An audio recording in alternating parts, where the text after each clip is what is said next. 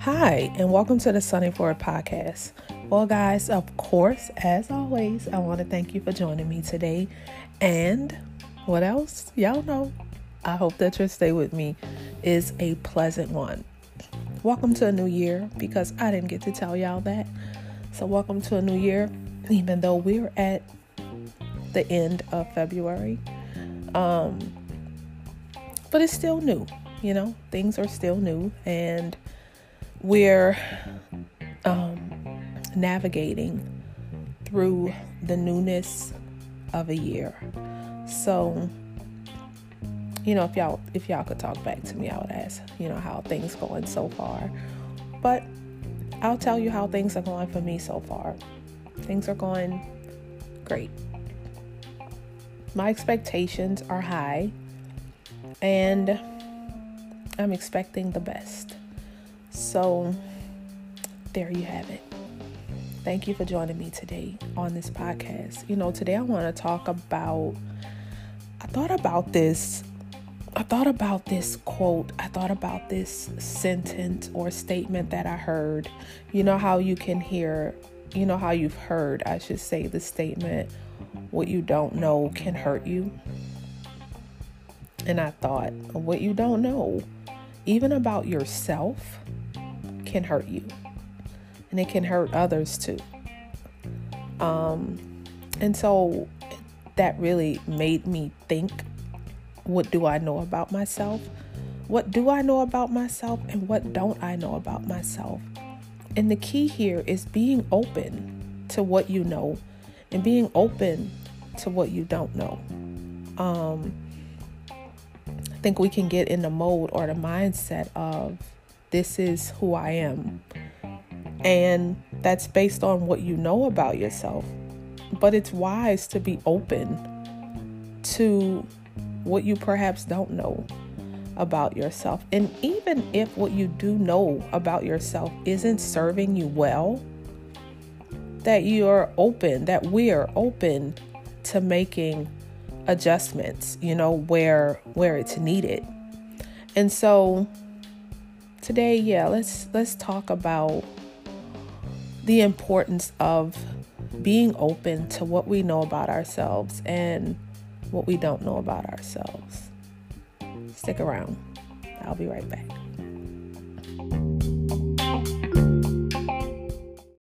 So I've entitled this podcast, What You Know.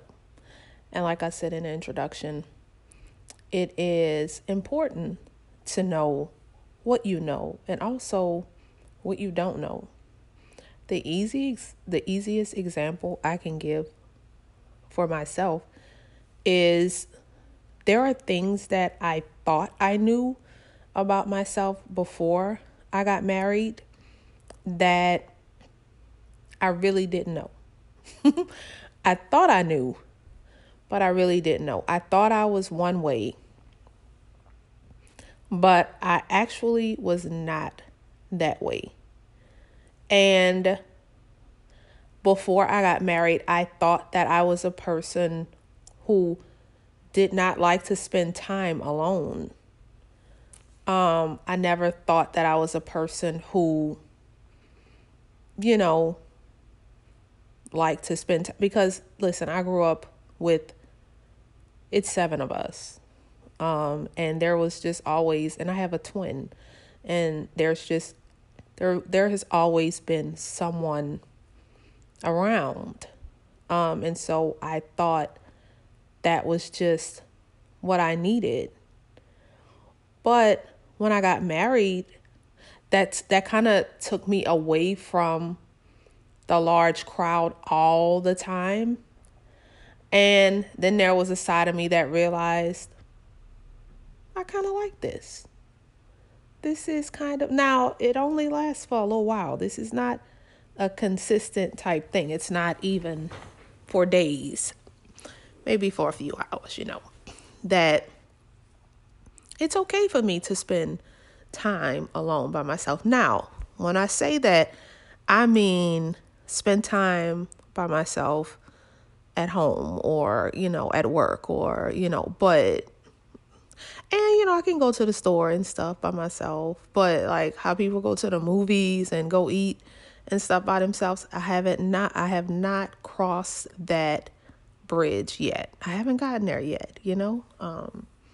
Maybe I need to grow up some more. But I haven't gotten to the whole just do everything by yourself. No, not there. But there is some time that I like to spend by myself.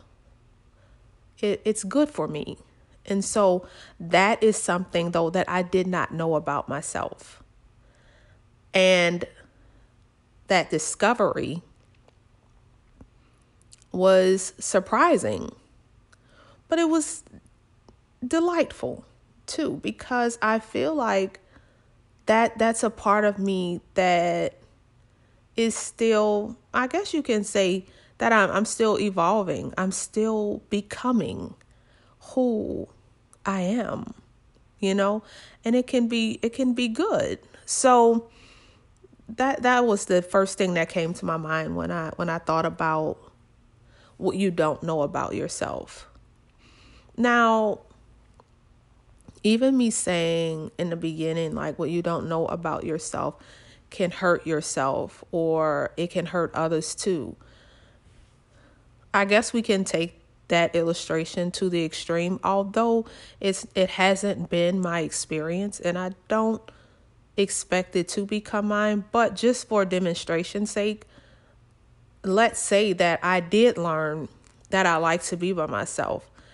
And this is something that I'm just learning about myself. And although I feel like it's delightful to me, and I'm happy with, the discovery, if I don't communicate that to my husband, in a sense of, I just discovered that, there's times that I like to actually be by myself.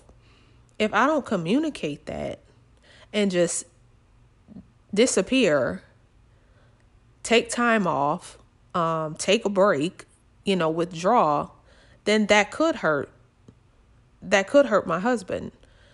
And in the long run, it could hurt me too, so it's the whole thing. Like, even once you learn things about yourself, being responsible with what you learn, because you learn something and it's good for you, communicate that to the people around you, especially those that are closest to you, and that your discovery, it affects them too. Does that make sense? So even finding out things about yourself, what you know about yourself, there's a responsibility that goes along with it, that we communicate it well, that we're able to tell the people in our life, this is something that I just discovered about myself, and tell them, I like it. I like who I'm becoming. I like the way I'm evolving. And because it affects you, I want you to know about it. Even on, I guess, another side of it, where, in the introduction, I was saying how, we can get so in our ways, and we think, we have the mindset that this is who I am. And like I said, if it's not serving you well, be open to adjusting. Openness is a beautiful thing. And it can also be a mature thing. There are threads of maturity woven through being open. A lot of times we think because we've been away, then we have to be away. And that's just not true. The mold can be broken, but we're the only ones who can break the mold. That is something that we're in charge and in control of. If you realize that a way is not serving you well, and sometimes it takes actually paying attention to what's serving you well. And sometimes we can't even pinpoint the specific thing. We know something isn't working. It's really figuring out what isn't working and being open to, is it me? Is it something I'm doing? Is it a way I'm being that's not working? That takes maturity. It takes a mature mind to really point the finger back to you, because most times, that finger just always stay outward. It never comes inward. And pointing the finger back to you is not to tear yourself down. It's actually to build yourself up. When you can point the finger back to yourself and see that, okay, the issue is with me, man, that's awesome. It takes a courageous person to do that. And not only to do that, but to take the steps that are necessary to say, listen, I don't like the outcomes that I'm getting. And if it's me, or when I find out, when I can say it is me, and then I find out what can I do to change this, you're setting yourself up for a better life. Even in the area of relationships, jobs, and when I say relationships, I mean all around relationships, not just marital or romantic relationships. I mean all around relationships. When you can identify that a way that I'm being is not, like I said, it's not serving me well, I want to make some changes. I want to make some adjustments. You're setting yourself up for just better everything. And then after you can do that, the key is really reaching out and getting the help that you need. And I'm not saying that you need to see a therapist and stuff like that, but my personal opinion on that is that we all need to see someone. The stigma with therapy and things like that, it's not for quote unquote crazy people. We all need someone to talk to. We all need insight from someone else other than ourselves, someone other than a family member, someone other than a best friend. We can all, it can be useful to all of us. But when I say that, I'm not just necessarily talking about that. I'm saying finding out where you can get help from that's good for you. And when I say good for you, I mean, we got to challenge ourselves too. It's not enough just to say, well, that's not good enough for me. I'm going to talk to my best friend. If you know that your best friend is for being your best friend and not your wise counsel, it's okay to have the best friend and have wise counsel too. You're not being a best friend because you don't go to best friend for, some other things that you may need. But that takes, sometimes there's a hard on ourselves that we need to be. And then there's a too hard. But there is I have to challenge myself. I have to push myself. I'm not going to, and this is self-talk here.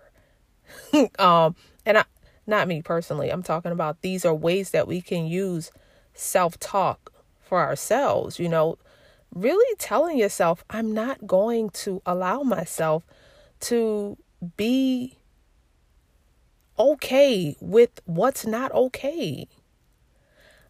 I was thinking about this passive and panic. There are two modes that we can get in that we shouldn't get in though. Passive and panic. Passive is things are just happening around me, and oh well, that's life. Que sera, whatever will be, will be. The whole, it is what it is. No. If what it is not good, it shouldn't be. And then how can I change what is? It's not okay. And sometimes we have to be, now that's going to take us getting up. Sometimes you just want to sit down. Okay, well, let it happen. That's how parents are sometimes. You see the kids getting unruly, and I don't feel like getting up though. So go ahead, do whatever. When something really bad happens, I'll get up. We can't treat life like that. Life cannot be that way for us. When something really bad happens, then I'll get up. I'm going to wait for a scream. I'm going to wait and then I'll get up. That might be too late. When it could have been avoided had I gotten up 10 minutes ago. Especially when you felt like, I need to get up. But sitting down was more comfortable. So, you let things be. But then, let's stay on this track here. I sat down. I hear a scream. You know what's next? Panic. Then we get into panic mode. When you get into panic mode, it's hard to think straight. And very seldomly does it happen. And very seldom does it happen that we make the best decision in panic mode. I'm sure it's happened or time or two, but it's not common that we make the best decision in panic mode. So even in knowing yourself, I know some people say, I work best in panic mode. I do my best work when I'm under pressure. That's not the best way. That's usually because we've adjusted to pressure. But it's not that that's the best way to operate. You've just adjusted to working under pressure when you can adjust to working well, making decisions outside of the pressure. That's one of the ways to say, that's because I'm going back to, saying, I know myself and this is okay. I know that I work well under pressure. I work well with panic, and it's okay. But then